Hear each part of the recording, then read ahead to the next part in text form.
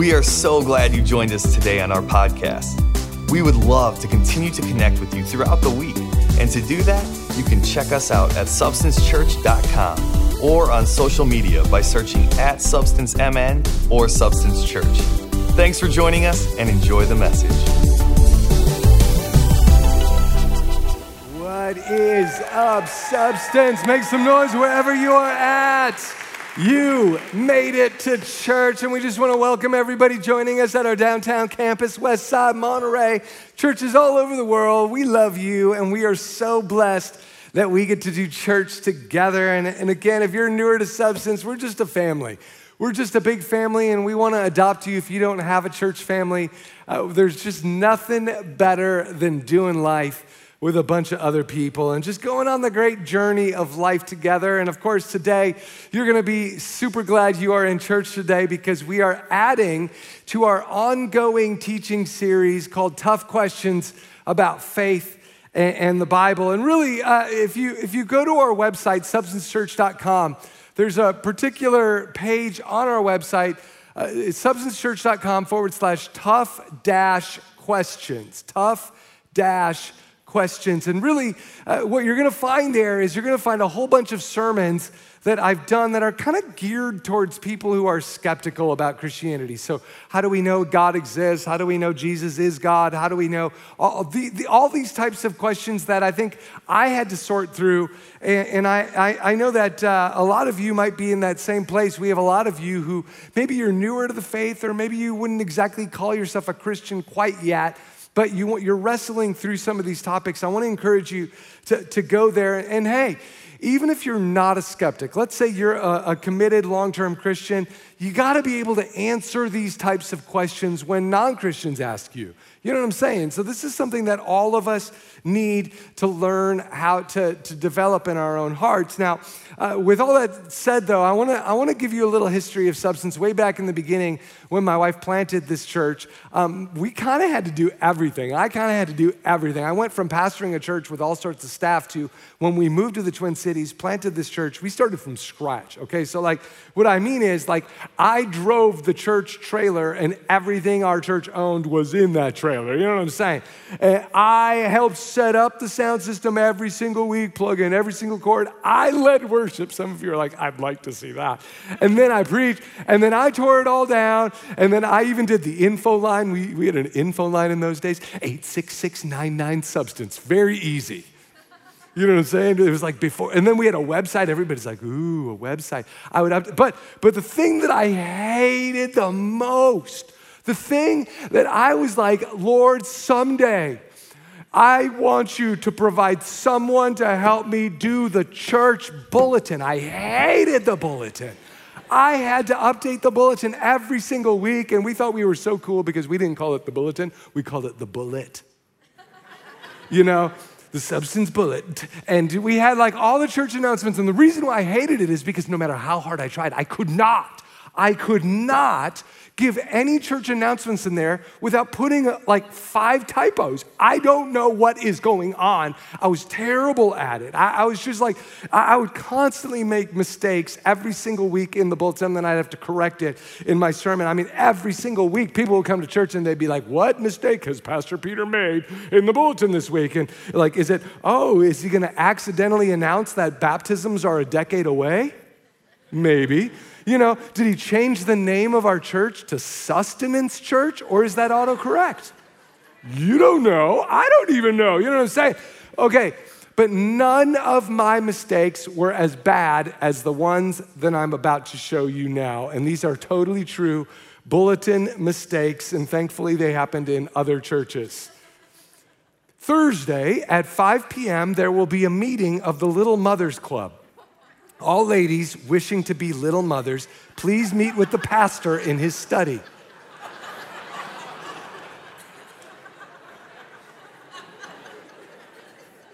I don't know what's going on in that church, but man, I'm not sure. You know, commas, were very important. Okay, here's another one, okay?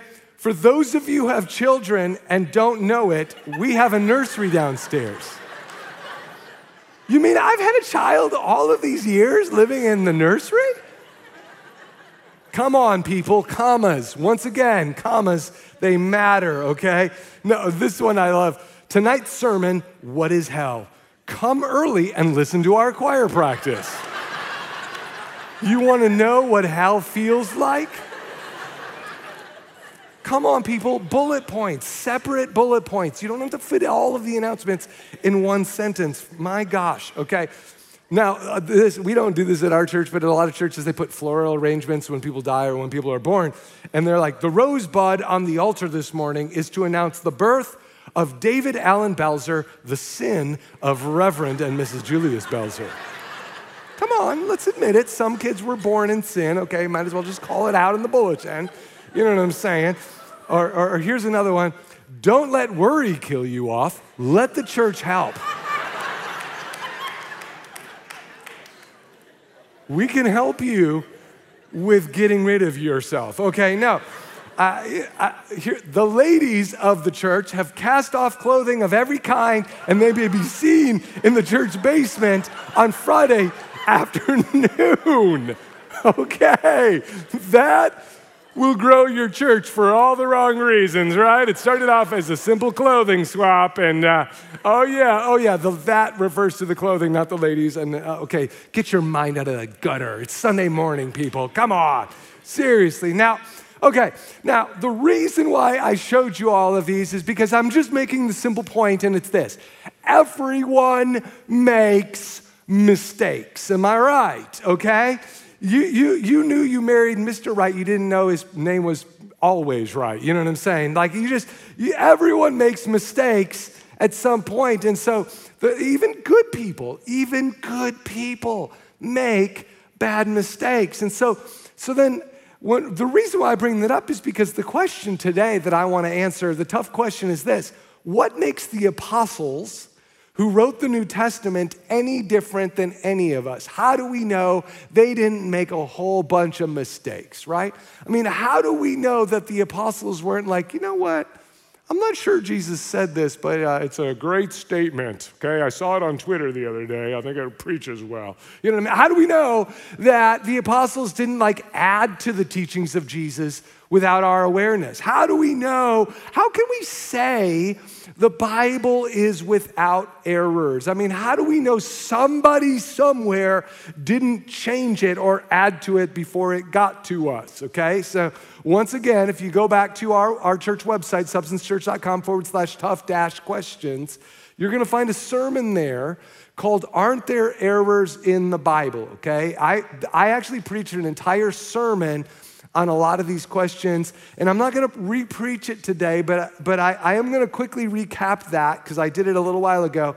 But again, I just want you to know it's there so that if anything I say in the next 3 minutes is interesting to you, make sure you go back and rewatch that, because I covered a lot of fundamentals, like, is the Bible historically reliable? A lot of accusations will say, oh, the Bible is not even accurate with history, and then they point it out, and then all of a sudden, 5 years later, archaeologists prove, oh yeah, it was accurate, okay? So I do believe the Bible is historically accurate, and I believe that there's all sorts of secular sources that confirm the Bible. Another classic accusation against the reliability of Scripture is people say, oh, the Bible contradicts itself. And of course, every time somebody's ever said that to me, here's what I always say to them: show it to me. Show me where the Bible contradicts itself, okay?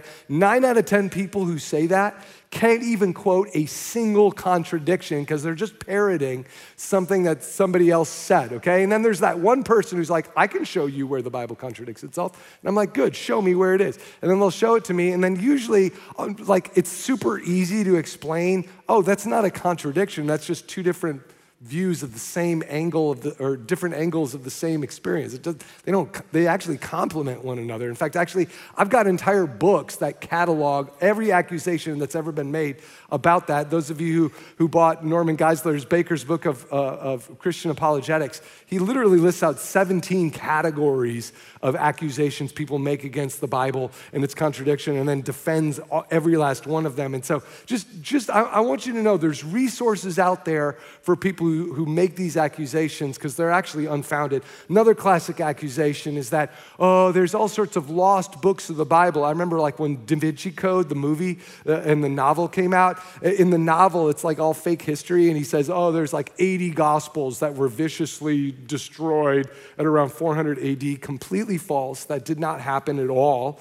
And, a lot of people will say, oh, yeah, well, then who assembled the Bible? Did they, because the Discovery Channel will always do this, like, documentary every single year on the lost gospel of Thomas. Like, what? There was a lost gospel written by Thomas? No. Thomas never wrote a gospel, okay? The Gospel of Thomas was actually a false gospel written like hundreds of years after the apostles were all dead. Everybody knew it wasn't written by Thomas. It had all sorts of words that didn't even exist until several hundred years after all the apostles were dead. And everybody knew it, right? Okay, so in the 300s, 400s, everyone knew there were a bunch of fake books of the Bible. And so when the Romans started giving their lives to Christ, a lot of the churches were like, hey, this is the first time in history where people might get confused. So we better just start clarifying what we've always known to be true and that there's always only been 4 gospels, okay? So, and I unpack that in detail in that message. If that's interesting to you, make sure you go back to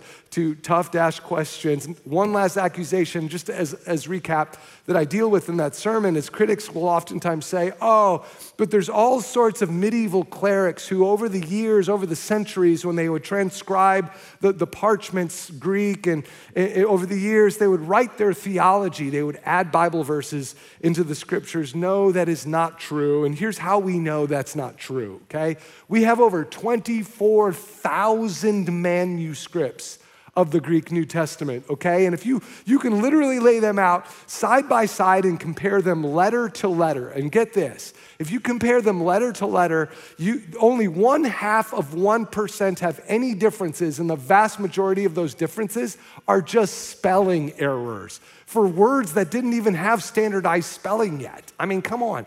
If you're wondering if there's reliability to the Bible, yes, there is. And in a lot of these little molehills, they're turned into mountains by these critics. And so if you missed that sermon and you want to hear more, make sure you go back, listen to that. It's kind of a part 1 to this message today, which I want to take it to new places, okay? So, because today, here's what we're going to do, and I'm just like excited. Okay, today I want to go into some awkward questions, okay? And if I actually believe that the best way to discover faith is to explore doubts, is to explore the tough questions. And here's some awkward questions we're gonna ask and answer today. And it's this: if God could inspire the apostles to write scripture, could God use me to add to scripture? I mean, come on, I write some pretty good books. I'm not gonna lie, I write some good blogs. And I like to imagine that when I write my blogs, I'm inspired too. I mean, why aren't my blogs considered scripture as well? Could I be used by God to do that? You know what I'm saying? Why not? Okay, we're gonna ask that. Or how can we say the Bible is without error? And the theological word for this is called inerrant. Inerrant, it means without errors, okay? Inerrancy. If you ever want to study this topic, what we're talking about today is inerrancy. And you can Google it, you can read about it. The doctrine of inerrancy, if I was to go and explain the modern doctrine of inerrancy, which is the Bible is without errors, to the apostles, what would they say? If I could have a face-to-face conversation with the Apostle Paul, would he be like, whoa, time out. I was just writing a letter to Timothy, okay? I was not writing eternal inerrant scripture, okay? What are you guys doing? Would the disciples say that to us if they knew that? You know what I'm saying? Would they say, after all these centuries, oh, you guys blew everything out of proportion. I was just writing an opinion. That was not the Lord's words. You know what I'm saying? Would they agree with us that they were writing inerrant scripture? Would they agree with that theology? And could we prove that they knew that they were writing scripture when they wrote it? Okay, now, as we dive into these questions, I know that some of these might sound heavy. I promise I'm going to keep it lighthearted and fun. Okay, so you guys ready? Can we do this? All right, okay, here we go. Now, if you were to take all of the different world religions, particularly Judeo-Christian religions, okay, so you have Judaism, they believe in the Old Testament. Christianity, we believe Old Testament, New Testament. And then you have all these kind of new, like different groups that would be considered, they started out as like doctrine cults and now they're world religions. You have Islam and they have their own like holy scriptures, the Quran. And then you have like, Mormons have the Book of Mormon, Latter-day Saints and, Jehovah's Witnesses, they have their own like weird translation that even secular atheist Greek scholars don't agree with their translation, but they have their own scriptures. And so like if you were to like kind of make a list of like all of the details of these world religions and compare them, what is it that makes Christianity different than these religions? Because I think a lot of people will say, okay, Peter, you say that your Bible is like the authoritative one, but come on, everybody makes those claims, right? I mean, come on. Like people would say the Quran is they say the Quran is the holy book. These people say the Book of Mormon is the holy book. You're just another truth claim. You know what I'm saying? What is it that makes Christianity actually different? Well, okay, let me point out a couple differences. If you were to like do a little outline and categorize some of the differences, I think, between some of these religions, the Judeo-Christian ones, each do have a holy book. Yeah, they each have that in common. Each of them claim to be the truth. They each have that in common. But you know what? There's a lot of things that make Jesus in the Bible different. For example, okay, Jesus did not claim to be a prophet whatsoever. He claimed something way more audacious, maybe even absurd. He did not claim to be a prophet. He claimed to be God.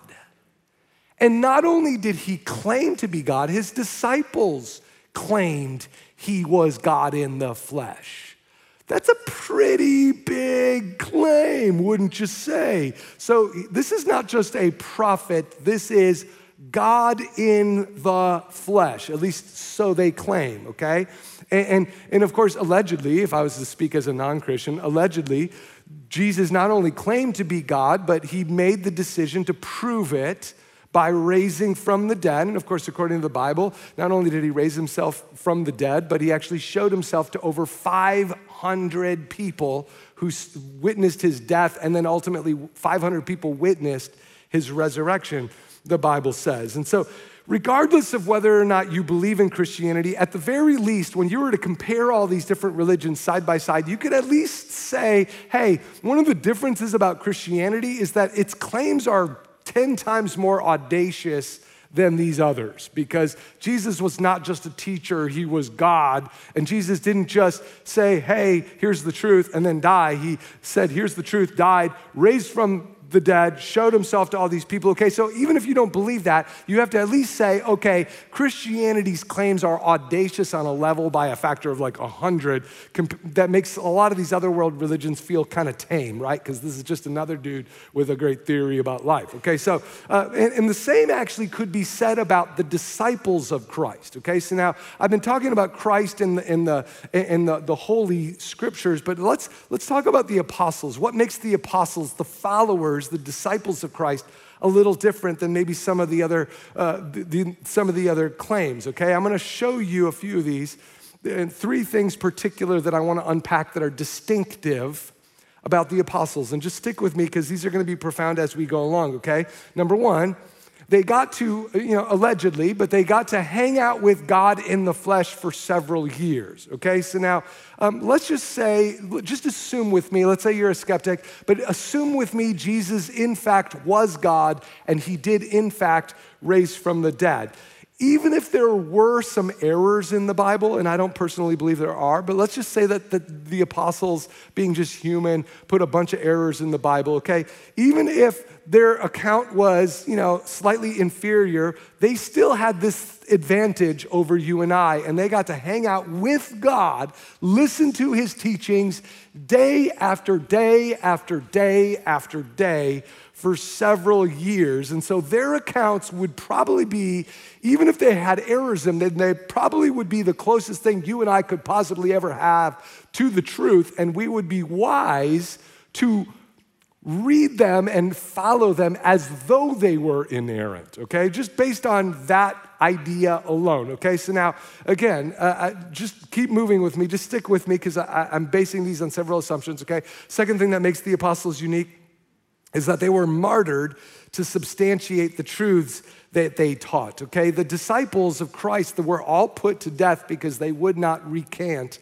They're convictions, okay? So, and the reason why that's important is because in legal speak, we'd call that a reluctant testimony. It's a testimony that they didn't really stand to gain anything. In fact, actually, they stand to lose everything. They were like whistleblowers to a society that wanted to believe something different, okay? They weren't just writing out clever stories to boost their own egos. They were sharing a testimony that they knew was going to result in their death and the death of everyone that they loved, okay? I mean, they not only paid for it, but I mean, their kids were fed to the lions for believing this. And so you're not gonna just say this if you don't truly believe it.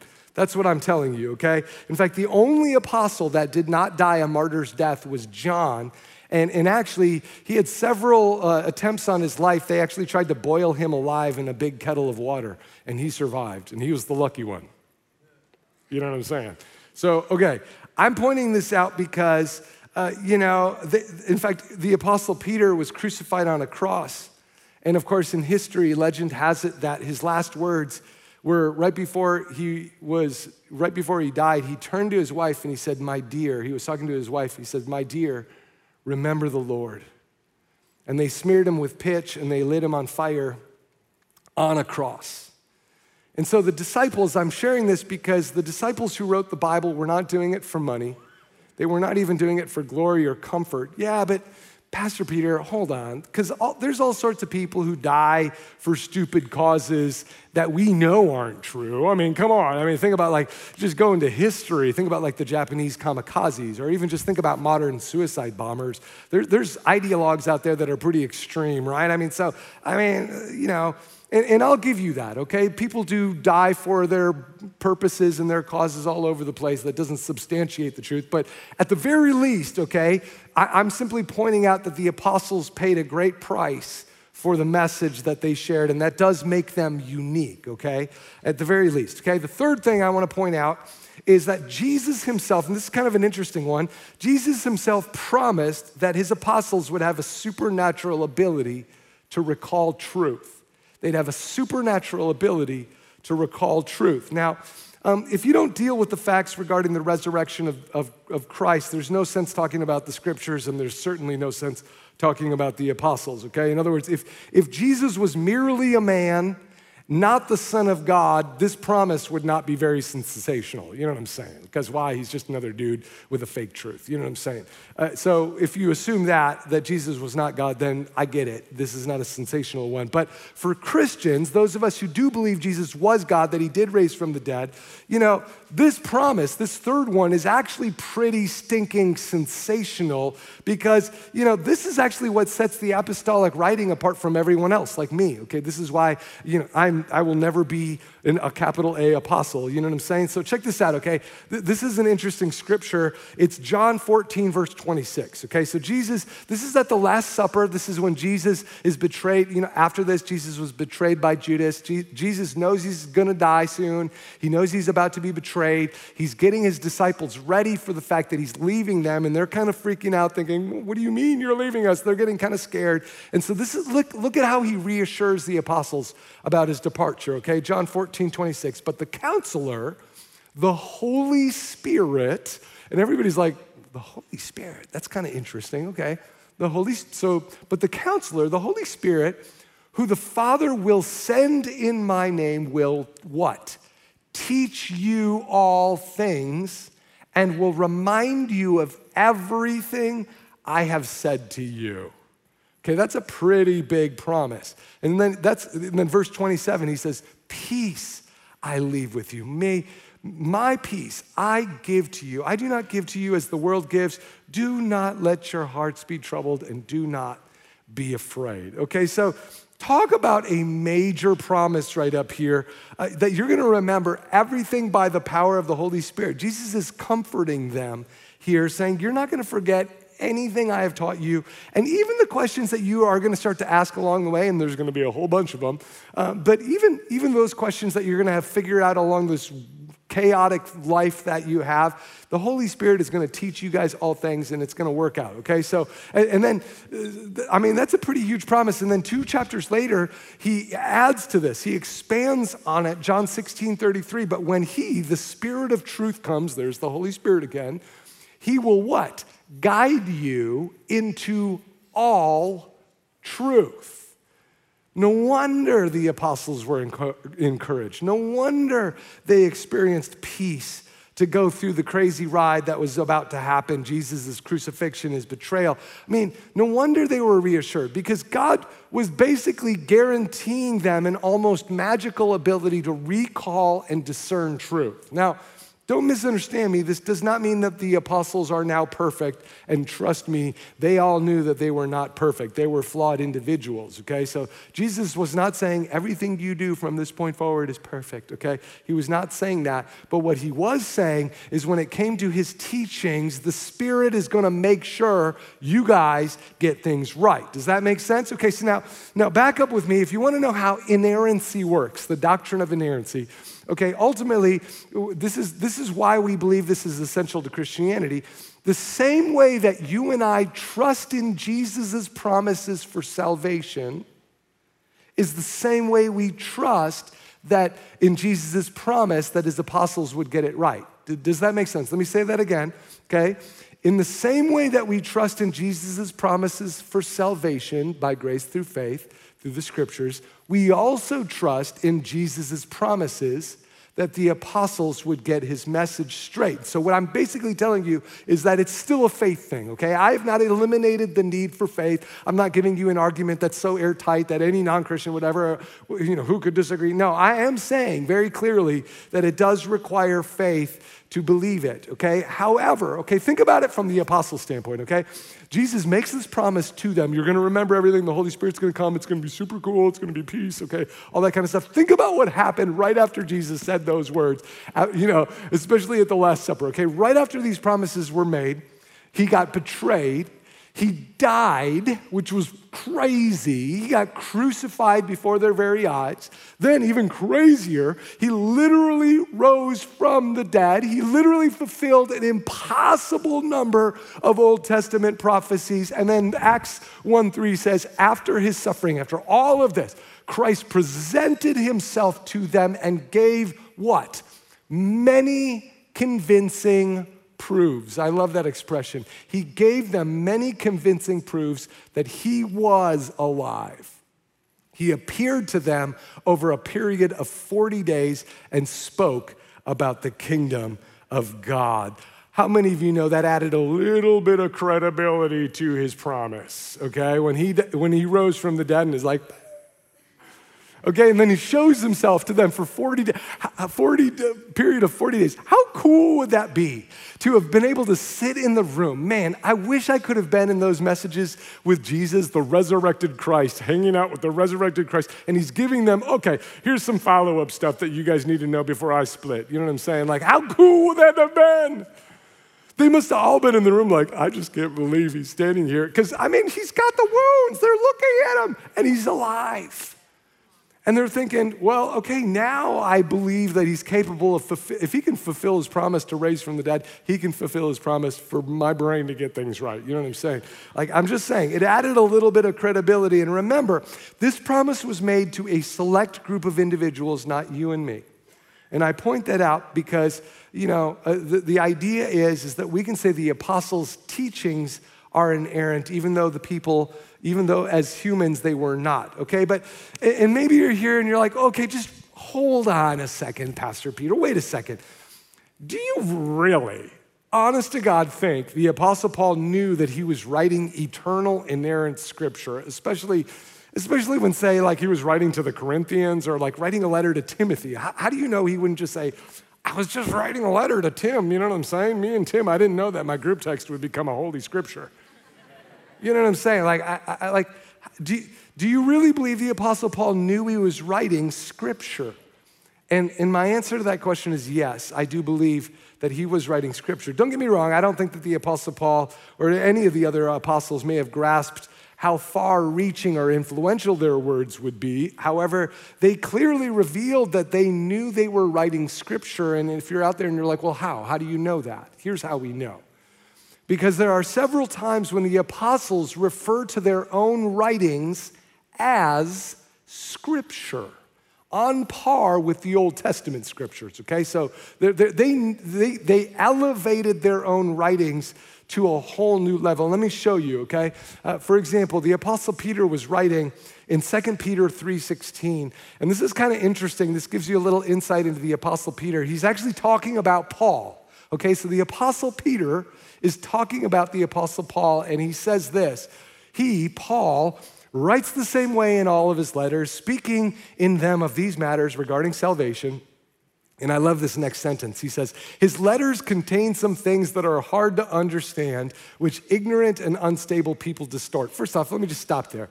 I love that the Apostle Peter says his letters contain some things that are hard to understand. Even the Apostle Peter thought it was hard to understand. Thank God, because sometimes when I'm reading Paul, I'm like, oh my gosh, what is he saying? You know what I'm saying? Guess what? Paul was hard to read even in the first century. Come on, somebody. Does that encourage you? I don't know about you, but at least it just makes me feel like, okay, maybe I'm not an idiot. And the Apostle Peter was saying to all these people, yeah, Paul's pretty smart. He's kind of hard for me to understand. I have to really drink a Red Bull before I read Paul's letters. But okay, he's, I'm maybe not. But okay, you get the idea, okay? He says his letters contain some things that are hard to understand, which ignorant and unstable people distort. So, okay, wow. Even way back in those days, people would take a truth and then twist it. Wow. So maybe things aren't so new today, right? Right? So people are twisting, but then listen to how he says it. His letters contain some things that are hard to understand, which ignorant and unstable people distort, as they do the other scriptures to their own destruction. In other words, the Apostle Peter is actually calling Paul's letter scripture. Now, the reason why we also can know this is because the word that Peter uses here is graphe. This was a Greek word that was exclusively for authoritative scripture, okay? We're talking about like scripture on par, not just writings, but holy writings, sacred writings. And so the Apostle Peter's literally calling Paul, while they're still alive, his letters are scripture, okay? There's another verse like this, okay? I'm not gonna actually read it to you for the sake of time, but 1 Timothy 5:18, if you wanna write that down, 1 Timothy 5:18, it's similar to this scripture in the sense that Paul actually quotes the Gospel of Luke and then he calls it graphe, okay? So he calls the Gospel of Luke authoritative scripture. Now, the reason why that's profound is because it shows that the Gospels, the four Gospels, were already viewed on the same level as authoritative Old Testament scripture, even while the apostles were still alive. And this shows us that the apostles did know that they were writing scripture. And listen, I don't want you to get lost in all these arguments that I'm giving you and then miss the greater point, and it's this. Listen to me, church. God's word is alive. It's unique. It has the power to change lives. And maybe you're here today and you're wondering, does God have the power to heal? Yes, his word says so. And it's true. And I believe that if you take that word and you mix it with your faith, that's where the Bible says in Hebrews 4, it actually results in supernatural provision. This is not a philosophy. This is an invasion of spiritual power. And I'm not asking you to read these scriptures as just another ideology amidst ideologies. I'm asking you to say, what if these promises actually were true? Mix it with faith and watch the supernatural experience that flows out of that. That's what I'm saying. I'm saying ultimately, scripture, it's God-breathed.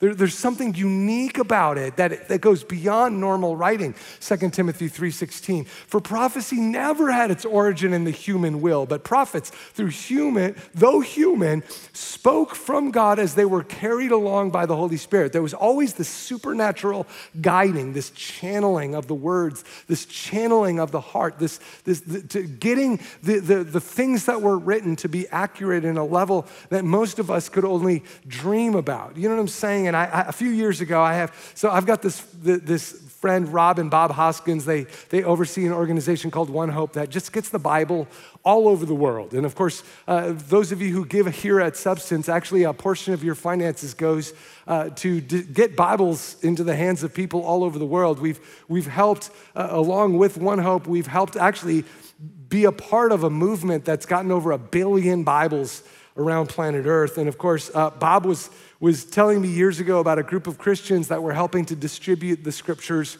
for One Hope in South America.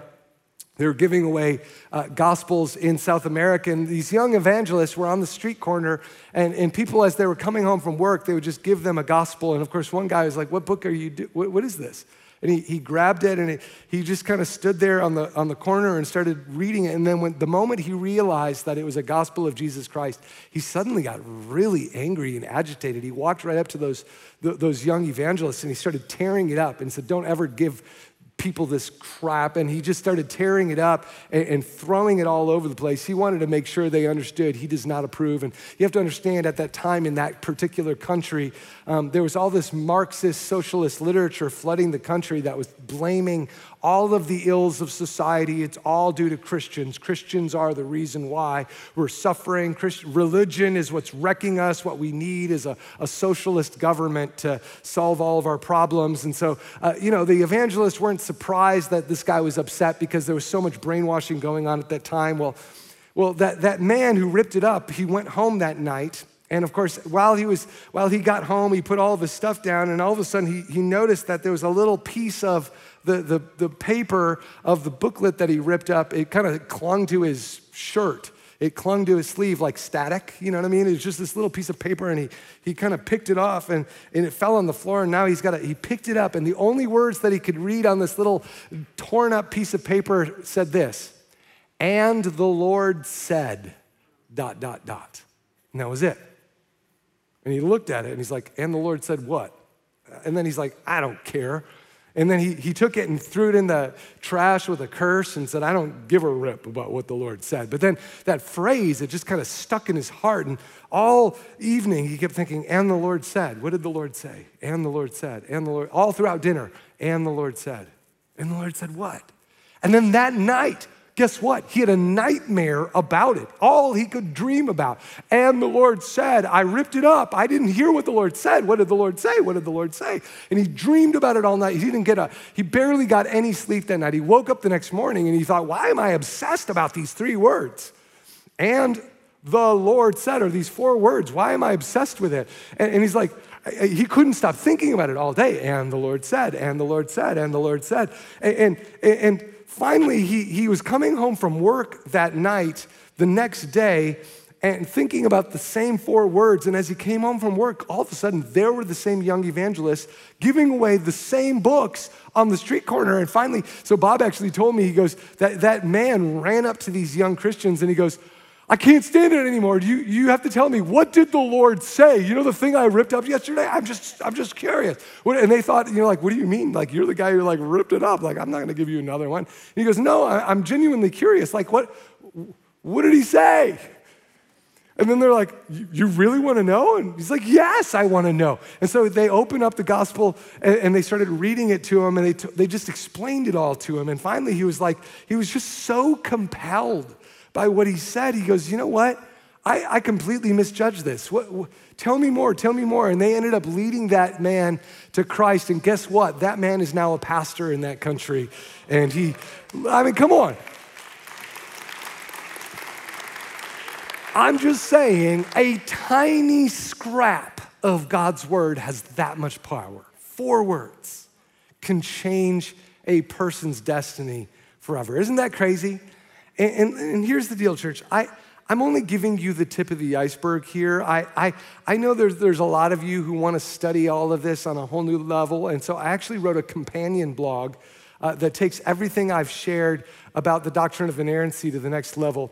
And it's at peterhaas.org. We'll probably try to link it on the Tough Dash Questions page as well. But if you go to peterhaas.org, Haas, and just Google Peter Haas plus inerrancy or Bible reliability, it'll show up, and you'll be able to find that blog if you're watching online. But with all of that said, let me just end by answering one last little cool question about the Bible reliability, and it's this, okay? Just one last question, it's this. If God made the promise of inerrancy to the apostles, then why is it that we accept a few New Testament books that aren't written by the apostles? Did you ever wonder that? Well, okay, for example, Mark, who wrote the Gospel of Mark, he wasn't an apostle, but keep in mind, Mark was the Apostle Peter's translator. He was actually the Apostle Peter's interpreter. So whenever Peter would go out and preach, he would take Mark with him. And so Mark literally knew all of his stories, all of his sermons. And so essentially, if you were to say it this way, the Gospel of Mark is Peter's gospel. Okay, so if you think about it, just like the Gospel of Mark is Peter's gospel, the Gospel of Luke is Paul's gospel, right? It's because the Gospel of Luke was overseen by Paul, and yet Paul explicitly called the gospel graphe, scripture. And keep in mind, an ex-Pharisee like the Apostle Paul would be hesitant to call anything scripture because he knew full well, Deuteronomy 4:2, God gives a very stern command with a curse if you add anything to scripture, okay, except on command. And so Paul knew that, so he wouldn't call anything graphe unless it really was. Does that make sense? And in church, here's the bigger point behind all of this. Let me end with this, okay?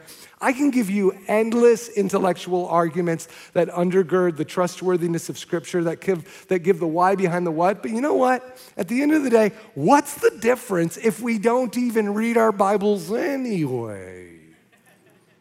You know what I mean? You know, like, what's the difference? Like, what good, all these people that literally died because they possessed Holy Scriptures, whose kids were fed to the lions because they were caught with Holy Scriptures, what good are all their sacrifices if you and I don't even read our Bibles anyway? And I'm not saying that to guilt you into reading your Bible.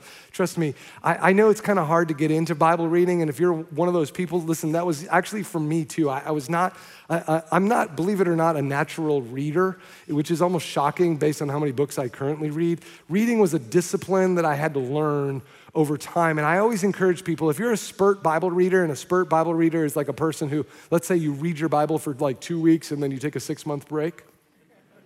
And then you get hyped up and then you're like, I'll read it for 3 more days. And then you take another 4-month break. Okay, that's called spurt reading. Now, if that's you, don't feel bad about it. Here's how you fix that, okay? I always tell people, just do 2 minutes a day of Bible reading for 2 months. 2 minutes for 2 months. Okay, and some of you are like, how in the world am I supposed to get anything out of the Bible in 2 minutes? You would be shocked, okay? The goal is the goal is simply to establish a habit before you improve on your habit, okay? And then I would even set a clock, okay? After 2 months, you're guilt-free, you can stop. You know what I'm saying? Then after 2 months of doing it for 2 minutes, then increase it to 5 minutes. And then set an alarm clock. And the moment that clock goes off, hey, you stop and just go about your day, okay? And establish the habit and then improve the habit.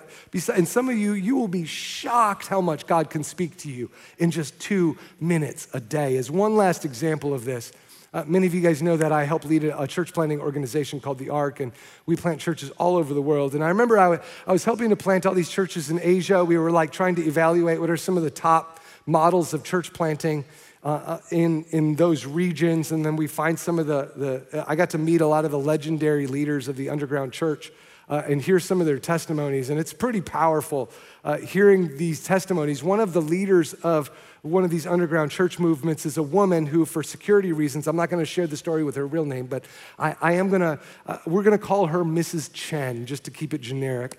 For 21 years, Mrs. Chen lived as a quadriplegic. She could not move her arms, she could not move her legs, and she had to be taken care of like a quadriplegic, which was a big burden for her. It was a big burden for her family, and of course, over time, the pain got so bad that they knew that, hey, I think I'm at the end of my life. Her son rushed her to the hospital, and they found out that at the hospital that her organs were shutting down. She really only had days to live, and the doctors were like, hey, this is incurable. There's nothing we can do to help her anymore except give her pain meds that will help her die more comfortably at home.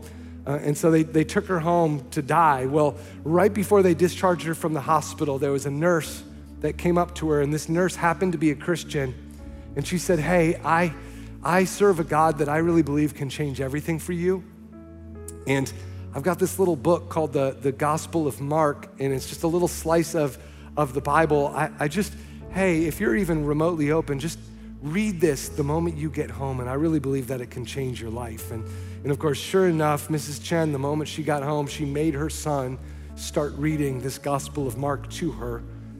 And of course, he opened up the Gospel of Mark, and he read the very first verse, which goes like this: This is the beginning of the good news about Jesus Christ. He just said half a sentence, the beginning of the good news about Jesus Christ. He didn't even finish the sentence, and suddenly Mrs. Chen's entire body started to jolt and move and like a seizure almost. And they're like, the whole family kind of stood up and is kind of freaking out, like, oh no, like is this like her final moment? Is she dying? And yet only seconds later, all of a sudden she stopped shaking. She sat up and she realized she was completely healed. She could move her arms and legs for the first time in 21 years. Completely healed. Well, as you'd imagine, the whole family freaked out, and she's like immediately like, keep reading. And they're like, what do you mean? Like, how do we keep reading? Keep reading. And so they literally read the entire Gospel of Mark from beginning to end. They all gave their lives to Christ. And of course, the whole village was rocked by this because, they had all watched Mrs. Chen suffer for almost 21 years. So they're curious, like, what did you do? And she goes, well, we just started reading this book. You want to read it with me? And so she literally read and reread the Gospel of Mark with hundreds of her neighbors. And by the end of the month, she had led over 600 people to Christ. Okay, well, get this. I mean, the reports started getting around about Mrs. Chen and what she was doing and about this new foreign religion she was getting into. And of course, the leaders in the local government, they thought, no, this is like a Western political invasion. And they started to feel threatened. And so they started sending the police to her house to threaten her, stop telling people about this. And she's like, how am I supposed to stop? And of course, they started threatening. And then all the people that would convert, they knew they couldn't stop Mrs. Chen. And so a lot of these people were farmers. They started burning their crops. They started shooting their animals. And yet these people were like, come on, how am I supposed to stop believing in it when I know when I see this miracle? Look at Mrs. Chen, have you seen her? Like, that's not an ideology, that's a power. That's not a political worldview, that's an invasion of spiritual authority. That's totally different. And get this, Mrs. Chen ended up leading one of the greatest revivals of the 1990s. Missiologists estimate that right around 70,000 people have now accepted Christ in that region as a result of that single miracle. But where did it start? It started with one Bible verse, not even a whole one. Listen to me, church. God's word is living and it's active. It's not just a philosophy. It's not just a book. It's not just a sentence. It's alive. It's sharper than any double-edged sword. It penetrates even to dividing soul and spirit, joints and marrow. It judges the thoughts and the attitudes of our hearts. It's alive. And listen, I want you to not just experience the scriptures and ideology. I want you to experience the invasion of spiritual power that comes when you and I take our faith, whatever little bit of amount we got, and we mix it with God's promises. And I don't know what you're going through, but this is what I do know, is my God is bigger than what you are going through. And if you would just even surrender to him right now, I just believe that the power of God will enter into this room and wherever room you're watching this. And so close your eyes and bow your heads and let's just do business. God, you see our faith is at all different places. And Lord, some of us, we're not even sure what to think about all this, but God, I believe that you're bigger than all of our doubts and all of our problems. And I pray today that you would just manifest yourself, that we would not just be learning about another world religion, but that we would experience your spiritual power that would change us and result in the transformation of all of our neighbors, God. We don't want to apprehend just another philosophy. We need your power. And so Holy Spirit, invade us, starting right here, right now. In the name of Jesus, we pray. If you agree with that prayer, say amen. Amen.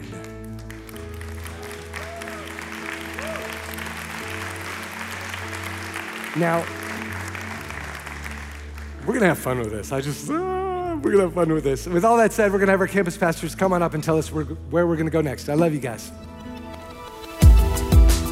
We hope you enjoyed our podcast today. If you would like to contribute to Substance financially, you can do so by visiting substancechurch.com/giving and then select the giving option that works best for you. Thanks again for listening, and be sure to check in next week for a new message.